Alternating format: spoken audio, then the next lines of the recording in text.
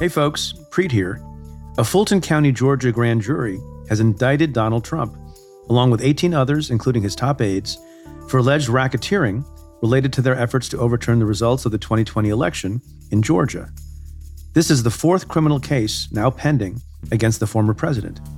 The other defendants include Rudy Giuliani, Mark Meadows, Jeffrey Clark, John Eastman, Sidney Powell, and Jenna Ellis. Every week, Joyce Vance and I break down the latest legal and political news on the Cafe Insider podcast. For this episode, given the significance of the news, we are taking down the paywall so everyone can listen. Head to cafe.com/Georgia and enter your email address to listen for free. That's cafe.com/Georgia. If you're already on our mailing list, check your inbox. A link to the episode should be there or arrive shortly.